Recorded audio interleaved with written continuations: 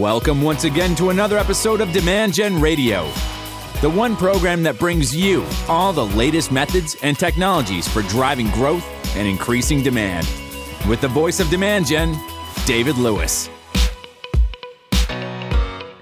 All right, welcome back, everybody, to another episode of Demand Gen Radio. Back on the program, I've got John Barrows, and if you hopefully listened to it, we did an episode number 59. And by the way, that is, in the last 30 days, top 3 most listened to episodes. And it was on how to set up an SDR team for success. So if you haven't listened to that yet, go back and listen to it. You don't have to listen to it before this episode. It's not like it's Game of Thrones or anything, but it's great to have John back on the program. He runs J Barrows Sales Training, and he's got a podcast that I highly recommend you guys tune into, where he covers a lot more sales tips and sales content. And the reason that I have John on our program, which is primarily listened to marketers, is, let's face it, these two teams are, there's no big wall, or shouldn't be, between sales and marketing. It's one team working together to drive revenue and growth. And because of John's expertise in sales training, enablement, and success, I've wanted to have him back on the program. So John, welcome back. How you been? Great, David. Thanks for having me back on, man. I love the first conversation. I'm looking forward to this one. What is the best place to find your podcast, do you find? I study where people listen to mine, and clearly Apple has done a great job because everybody listens either on an iPhone or through iTunes. And yes, there are Android and others, but my podcast is available on any streaming app. Are there any particular ones that you want to direct your audience to, or easy ways to find it? I'm trying to get authorized to go on Spotify. I think we're going through the process right now. But yeah, iTunes is pretty much it. We do Google Play too, so you can get it on either one of those. And it's actually called the Make It Happen podcast. Yep. So it's if you go on my website, you'll find it. But yeah, that's the easiest way to figure it out. Search for Make It Happen. All right, cool. We did a cliffhanger last time, and we were just about to talk about context versus content. I know it's a topic and theme that you are very passionate about, been out speaking about. So I'd love for you to just, kick us off and start there if you could. Yeah, and I think this is, to me, because, yes, I'm in sales and I've been in sales for now 20 plus years, but my background's originally in marketing. That's what I got my degree in, because back then you really couldn't get your degree in sales. And I didn't even know there was, I didn't really even know what sales was. So marketing, and I've seen that the market, I've heard people talking about the sales and marketing divide for 22 years, ever since I came out of college, and I still hear them talking about it today.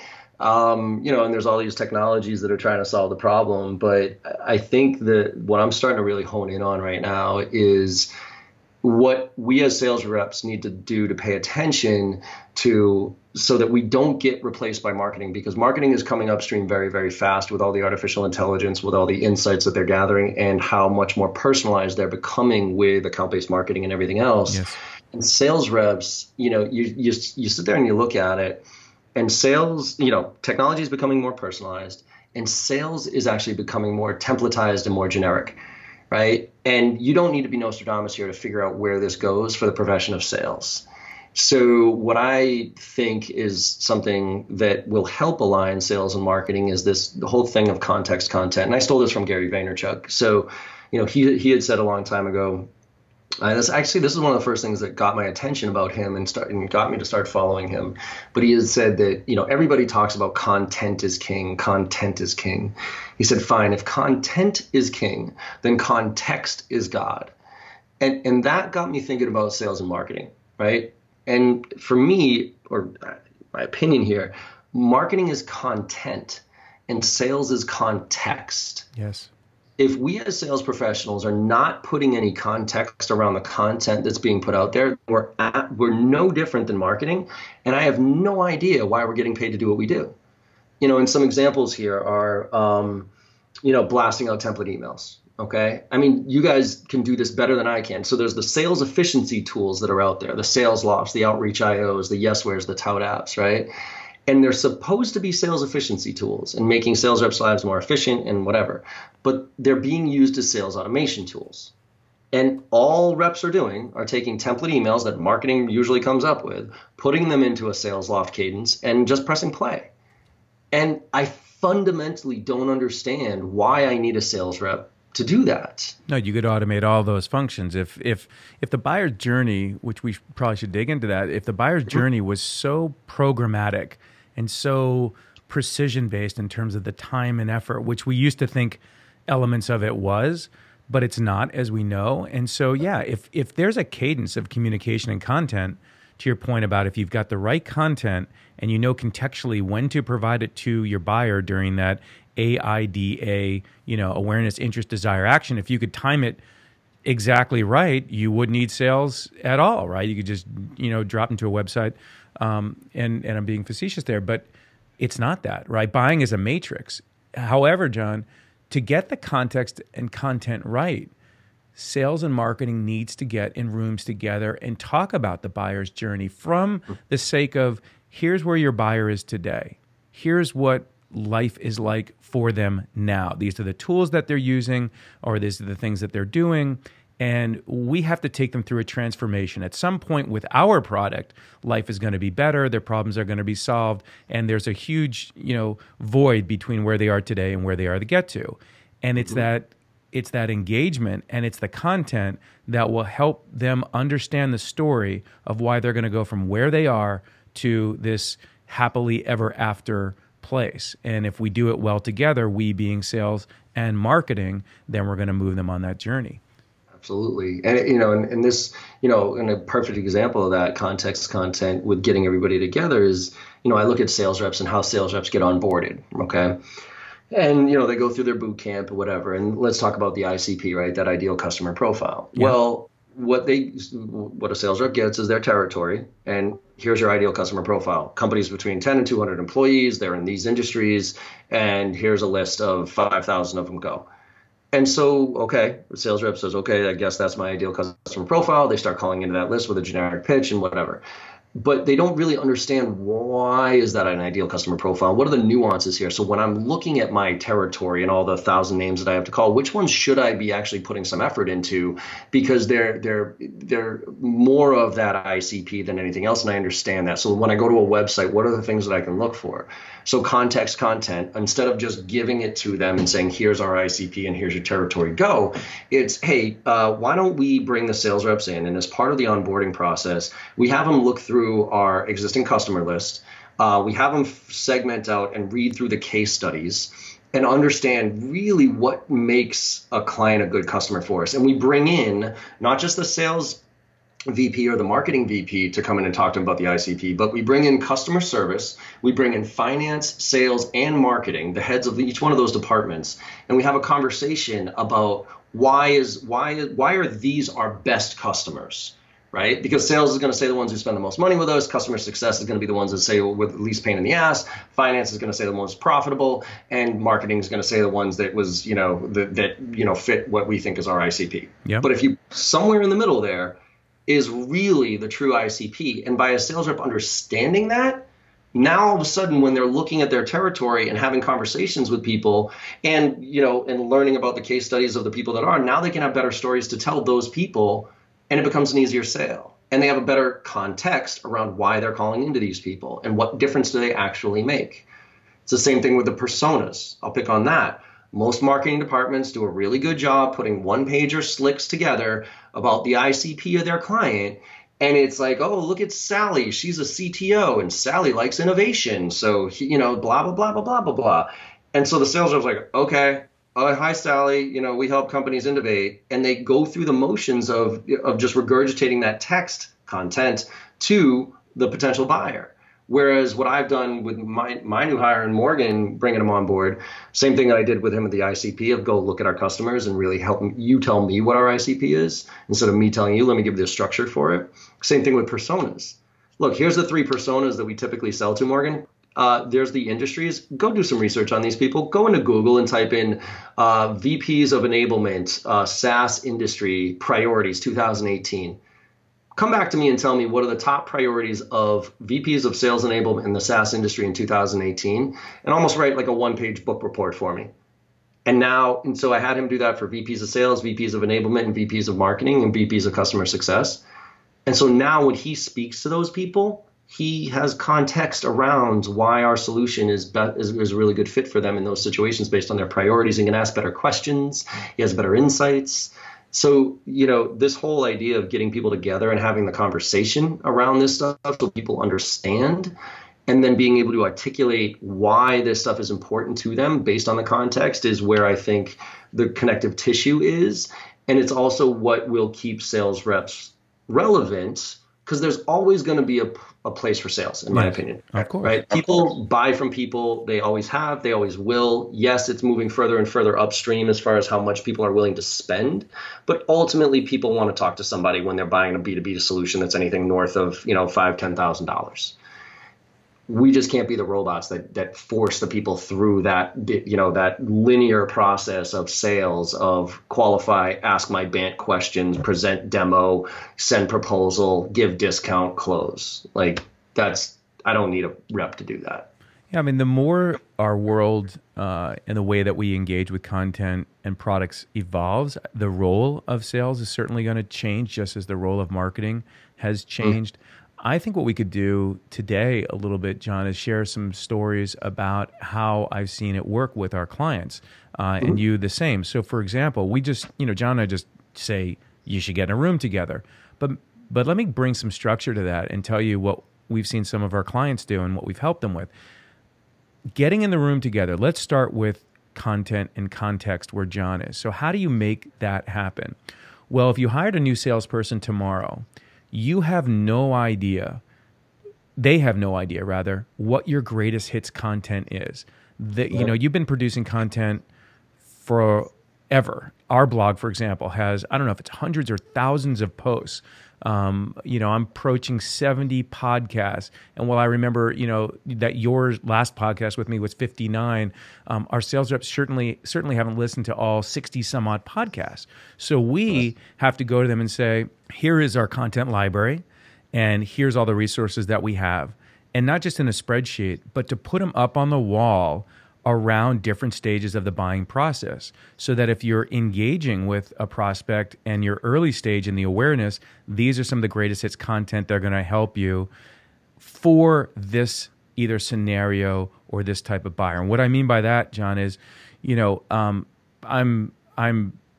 a storyteller. I'm, been working on workshops that I'm just going to start doing next month, keynotes and workshops on the power of storytelling, so that I can help take all the experience that I have in neuromarketing and neuroscience, the power of content, and teach marketers and salespeople how to become better storytellers. So one of the things that I share is, your case studies. Most case studies look like they've been written by marketing and have a quote or two from the customer.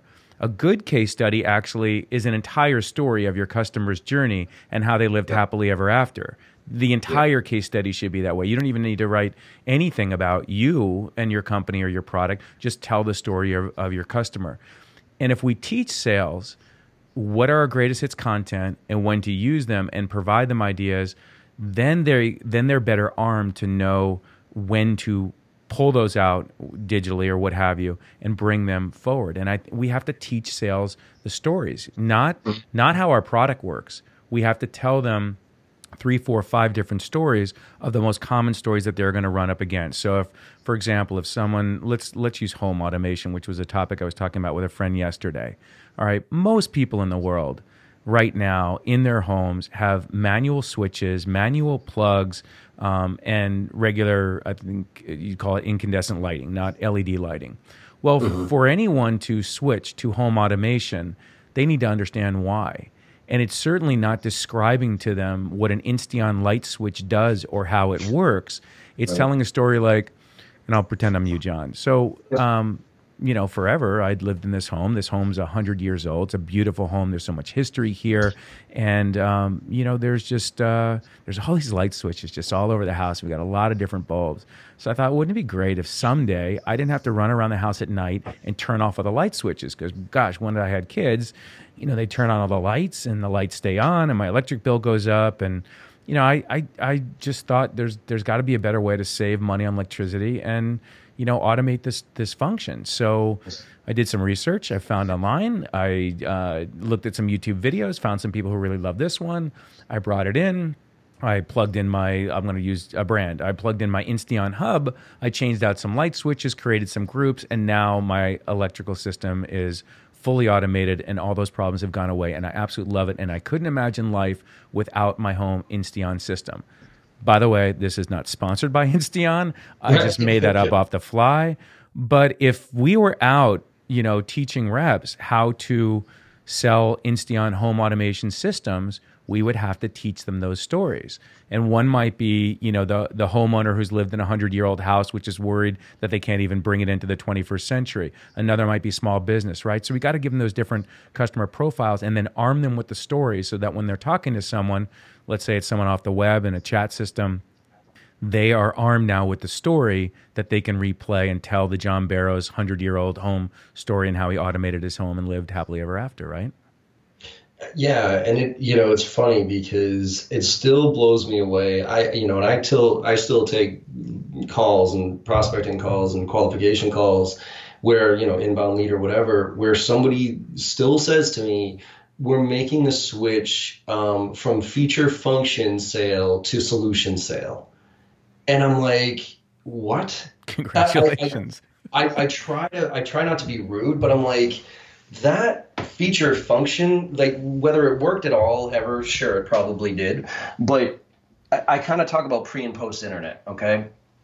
Look, pre-internet, it was our job as sales professionals to sell features and functions and explain to people the details of what we did because there was no real other way of finding that out. You know what I mean? So we were a walking brochure for the most part.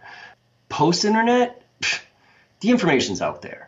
Right. And the feature function stuff that might play when, you obviously have to go through it at a certain stage of the sales process, but nobody remembers that shit.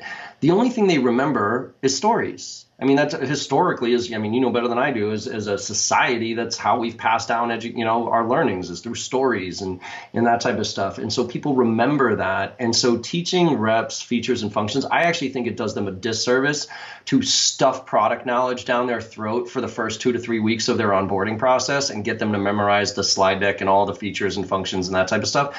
Because then when they get out into the world and start prospecting into clients and having conversations, that's the only thing that they have to fall back on.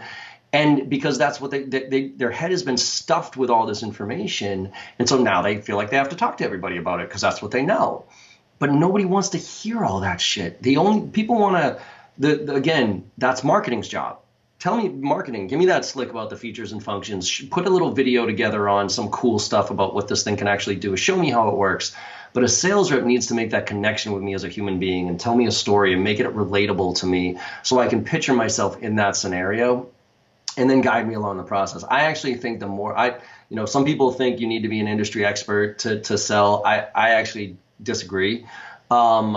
I think unless you were at the upper echelon of industry experts, I actually think the more you know, the worse you are in sales.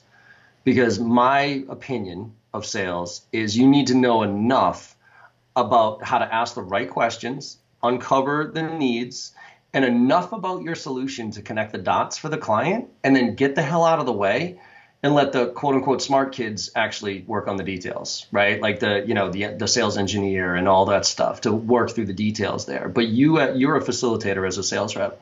And so the more you know, sometimes the harder it is. Like I'll give you an example. When I come in and I work with clients on messaging, right? I talk about the elevator pitch and how shitty the elevator pitch is. Like, the historical, we're the leading provider of whatever. And I talk about attention grabbers. What can you say in the first 5 to 15 seconds of a conversation to get somebody to say, tell me more, how do you do that, right? So going back to your AIDA, that's the exact connective tissue that I use for sales and marketing. Attention, we have 5 to 15 seconds to get someone's attention. Interest, that, maybe 2 minutes there, and then desire and action. And where I think marketing does a really good job on the air cover, right? Where it's like the brand awareness. And then they do a really good job on the I phase. So like once you and I are engaged, okay, marketing content is actually pretty legit, right? Here's all the details. But where marketing tends to fail and where I see sales needing the most help is the A phase, is the attention. Literally as a sales rep, what do I say in the first 5 to 15 seconds of a conversation to get somebody to go, tell me more, how do you do that? And what I use, the easiest thing to use on this, and I'll talk about how this actually relates to the sales and marketing alignment as well, is case studies, but not the case study, the actual ultimate end of the case study, which should be the result you were able to drive for that client. So what happens is I go in and I craft my own messaging for the client to kind of show them what it looks like. But literally all I do, I look, obviously to do my prep for the client, I look at their website, I read through the materials and everything else. But all I do is I go to a case study, I look at the bottom and I say, okay, and I take out the line that says, at the end of the day, we were able to drive this type of result for our business, right? And I turn that into my attention grabber. So what I can say is, hey, we showed this client in your industry how to drive these type of results, and I'd love to talk to you about it. And I'll come up with like 4 or 5 different examples based on their cut. And literally, when I tell you this, it takes me, I don't know, 15, 20 minutes.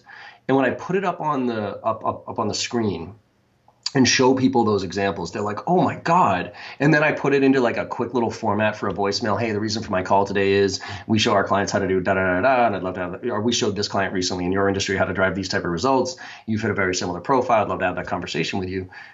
When I do that, reps like, oh my God, like, could you sell for us? And my point is like, because I know just enough to be dangerous is why I could be more successful than probably 75 to 80% of the reps in the room making cold calls, because I don't think too hard about it.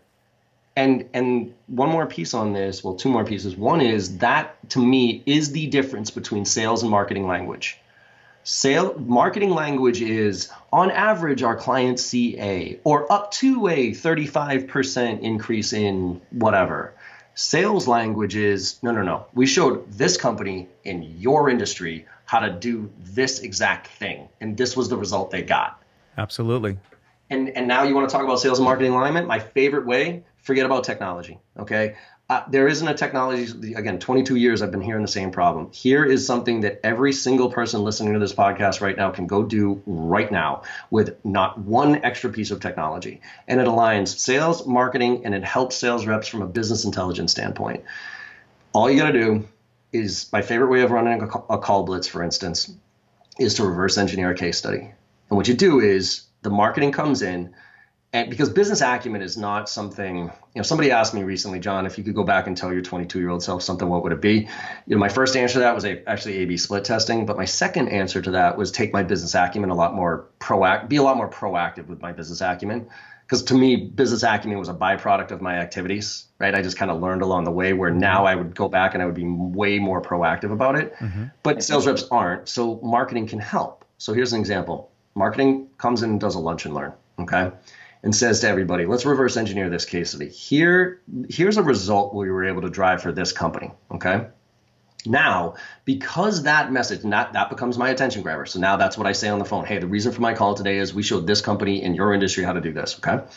Now, because that fits a very specific profile, now I can come up with 2 or 3 questions that are relevant to that profile, right? So say it's CIOs in the healthcare industry. Well, CIOs in the healthcare industry have different needs than CIOs in the manufacturing industry, right? And they have different priorities than CIOs in the healthcare industry did 2 years ago.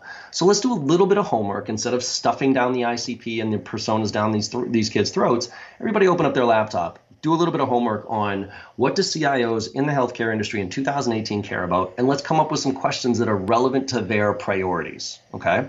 Yep. So now I have my message. I have 2 or 3 questions that are very specifically relevant to that persona. So now I'm learning something about that persona, and I'm being part of it, not told to it. And now I have a story to tell, a case study, right? And we practice how to tell that story. So now with this simple little package, we then run a list of everybody in everybody's territory that fits that profile. And then at the end of that lunch, from what, maybe do a little role play or whatever it is. And then at 1 o'clock, everybody goes out back to the phones and has a list of 25, 30, 40 people that they call that fits that profile, and we run a call blitz. And marketing sits in on that call blitz to listen to how that messaging is actually being translated and also being received.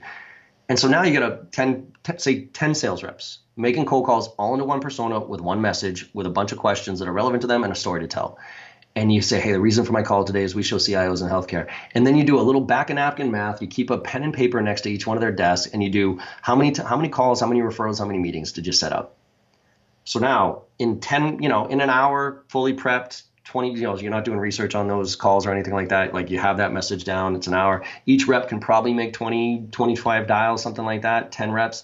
You now have 250 data points that you can look at and have immediate feedback to marketing, right? Because that's the other thing that's broken is the feedback loop from sales to marketing. Mm-hmm.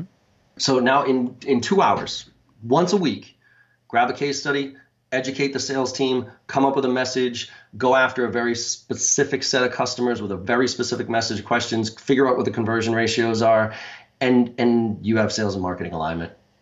Awesome. So let me ask you this. What you prescribed and the content room that I talked about earlier, these are techniques that work. In fact, when I wrote Manufacturing Demand, my first book, I talked about, Denzel Washington, the movie Training Day, that sales and marketing should get in the car together, figuratively, and do this because you learn so much in marketing in terms of how unprepared your sales team is to be out there in the war for minds and customers. And you'll realize that, the content that you've created has been architected and designed in a way that is maybe not ideal. First of all, it's very difficult for them to regurgitate a data sheet on your product or capabilities, right? They can tell a story. People can tell a story. Think about the Insteon lighting story that I, threw out off my hip. You probably remember some elements of that, which was a few minutes ago because I told it as a story. And the thing that I wanted to really underscore, line, underscore, highlighter that you said, and I'm going to call it the better tomorrow message, right? You said start with the end of the story. Start with the end of the payoff. And if you learn how to do that and start with a better tomorrow message, I'd like to tell you how we helped Acme Corporation go from X to Y. That's the better tomorrow story. Now you've got that hook that you talked about, and now you've got the story, which is the once upon a time, let me tell you how we did it. So like you, Acme Corporation 5 years ago was in a place where they were doing this. And Jan over there, who was their chief operating officer, was trying to do this and struggled time and time again. And then she did this. And then this happened until one day this happened. And when you can teach your reps how to tell these stories, they're memorable, they're consistent, and you're going to get the same results rather than what you often see between different sales reps is so much difference between their effectiveness. And I think a big part of that is not so much their sales ability, it's how they've been trained and how many at-bats they've had. So take John's advice and join sales and listen in on your SDR calls and hear what they're doing and teach them the stories to tell and watch the impact and engagement that can happen from that. And once you get really good at them doing it on the phone, also help them with their subject lines and their email copy, because that's even harder to cut through the noise today and get in someone's inbox and get someone to pay attention to an email. Yeah, day in the life, right? I mean, it's funny if you give I think Dave, who did this? Dave over at Drift did this. He's like, I've been challenged to sell, in the next month or so, and so I'm going to jump into a sales because he's the VP of marketing over at Drift, and and he jumped in and he tried to sell, and he's like, this is a different world. And it's a different challenge. And I really recommend marketing. Sit for a week in a sales rep's chair, get 100 leads or whatever it is, make a bunch of phone calls, do some research, send some emails, and really, and use the marketing messaging for two reasons. One is to understand really what the day in the life is, but two is to understand, how your messaging is actually being delivered. And so that then you could come back and put it, and again, this is the whole theme of our conversation here, you can put it in context to the sales reps to say, hey, look, I use, so say a marketing person is successful selling into a territory, into a subset of clients or something like that. Well, it's probably because they know when to use what messaging for what personas based on their understanding of the ICP and the persona stuff, okay, and the assets that company has. So with that is invaluable of showing a sales rep how to use the content where and when and why, as opposed to just telling them, use this deck, use this thing. Like that doesn't help anything, because me as a sales rep, I don't trust it. There's been the trust has been broken between sales and marketing because of, I think ultimately, because of the quote unquote leads, right? The qualified leads coming from the trade show or whatever it is. Because every rep has gone through hey, here's a list of quote unquote hot leads or scored leads or whatever it is.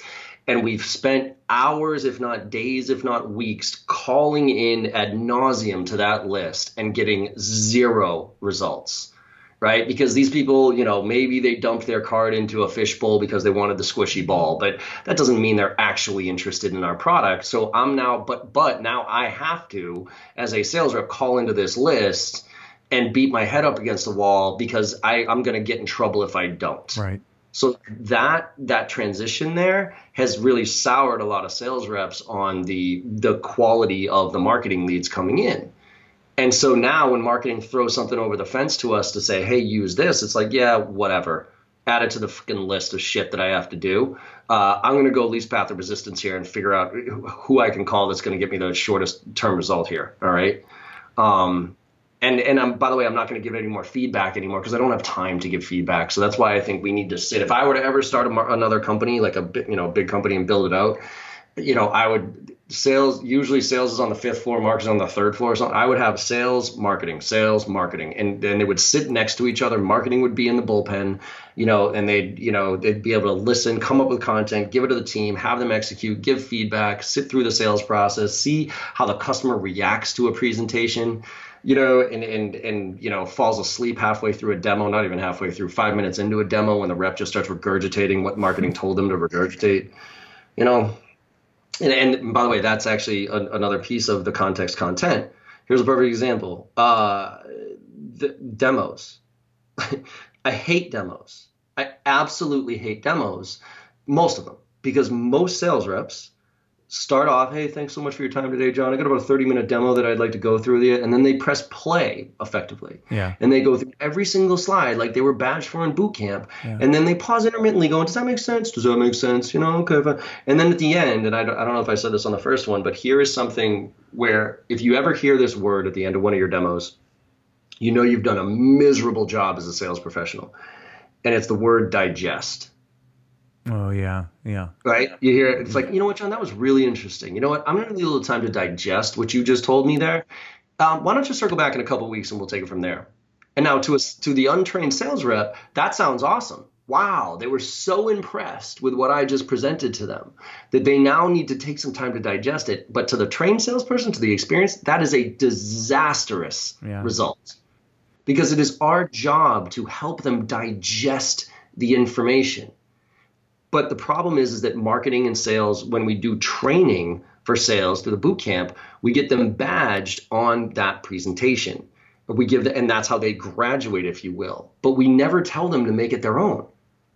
And we penalize them for skipping a slide or not being as detailed on a slide as they should have been during their boot camp part. So that's now burned into their head that I have to go through every single slide here or else I'm not going to get my badge. And the badge now that I'm out in the real world is the customer signing the contract, right? So, but Morgan for me, I'm training him on how to go present, the Jay Barrow slide deck to do training. And I want him to go through everything, but I'm telling him, I said, look, I want you to make sure that you can go through every single slide so kind of the cadence and the stories and all that other stuff. Yeah. But if I see him deliver today, which is last week was his first on-site training. If I see him do it then, and then I come back a month and a half, 2 months later, and I see him do it again, and if he's delivering the exact same way and he hasn't made it his own and it's still my stories and all that, I'm going to be disappointed. Because the context should be, hey, I got about a 30-minute slide deck here that I can go through with you, but I'm going to spend the first 10 to 15 minutes talking about what you really want to get out of this. And then I'm going to kind of cut this 30 slides down to probably the 10 or so that are most relevant to you. Is that cool with you?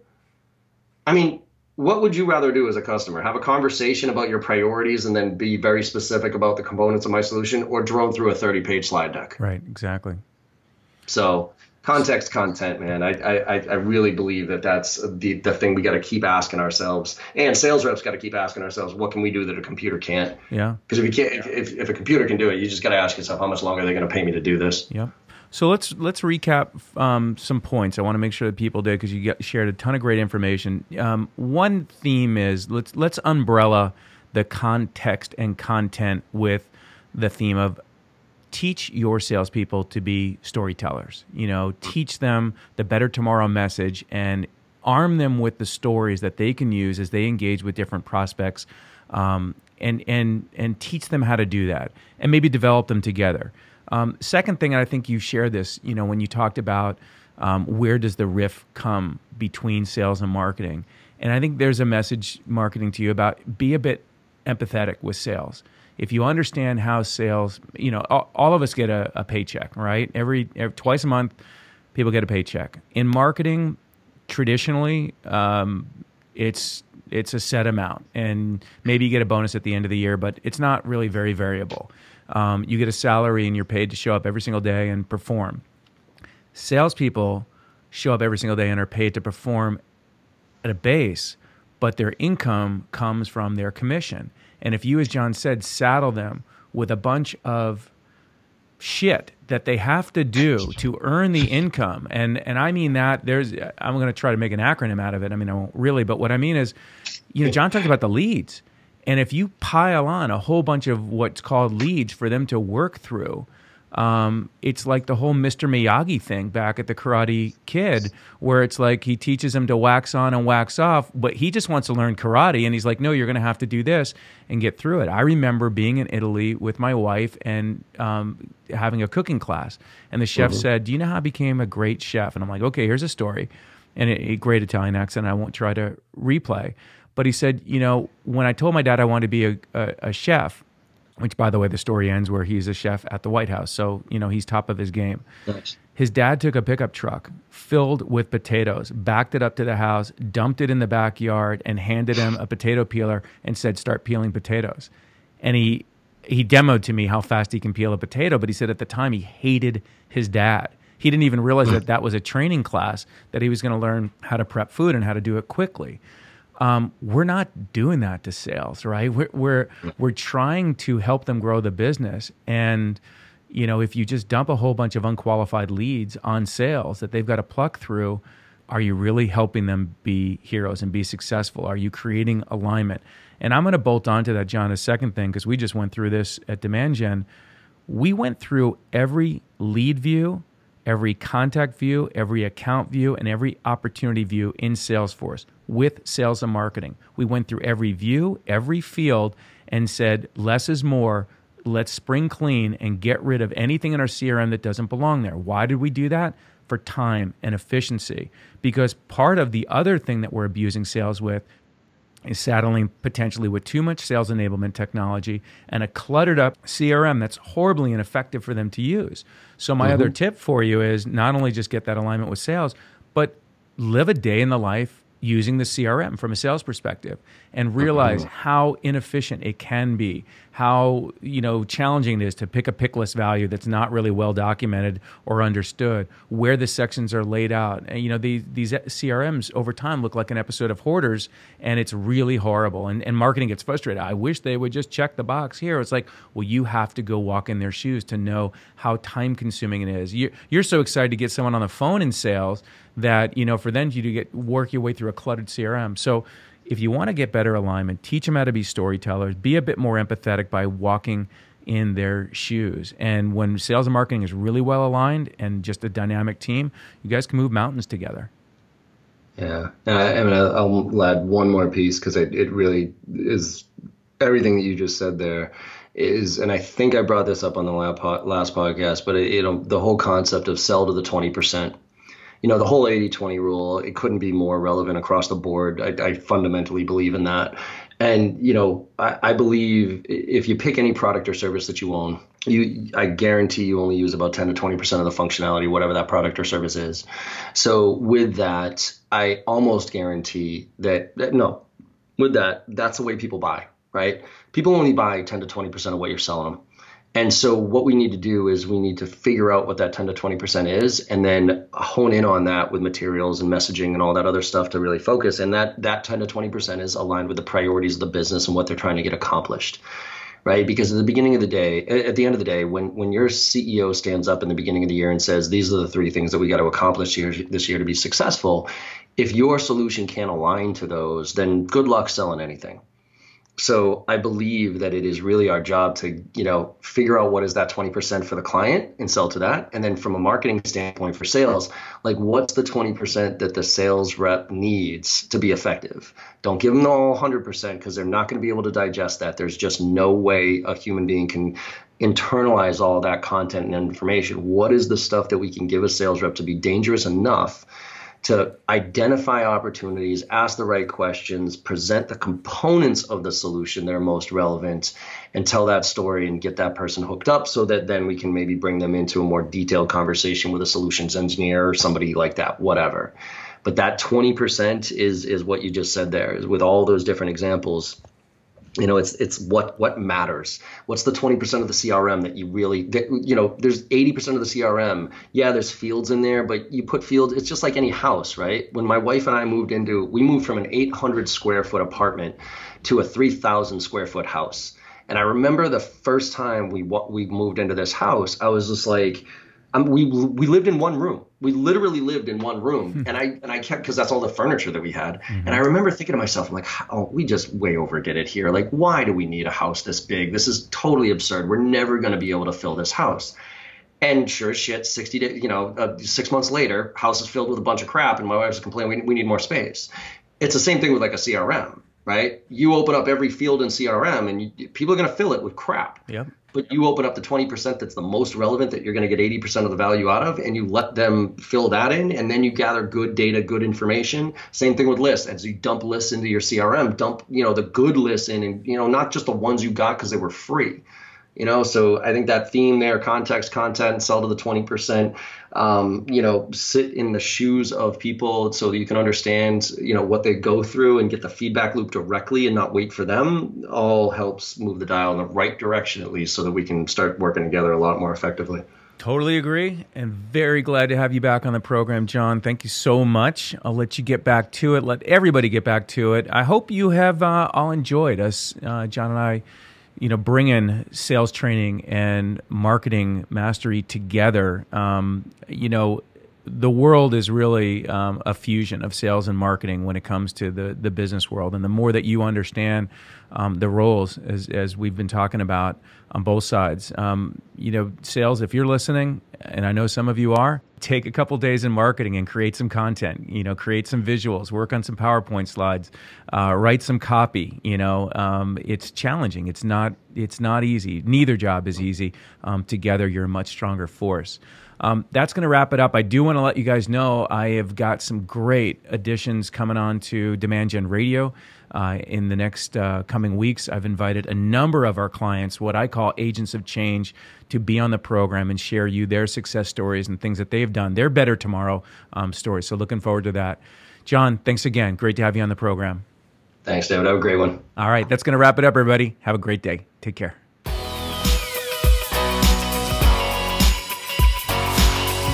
You've been listening to Demand Gen Radio, bringing you the top industry experts, thought leaders, authors, marketing technology firms, and senior marketing leaders from around the world to teach you the methods and technologies for high-performance marketing.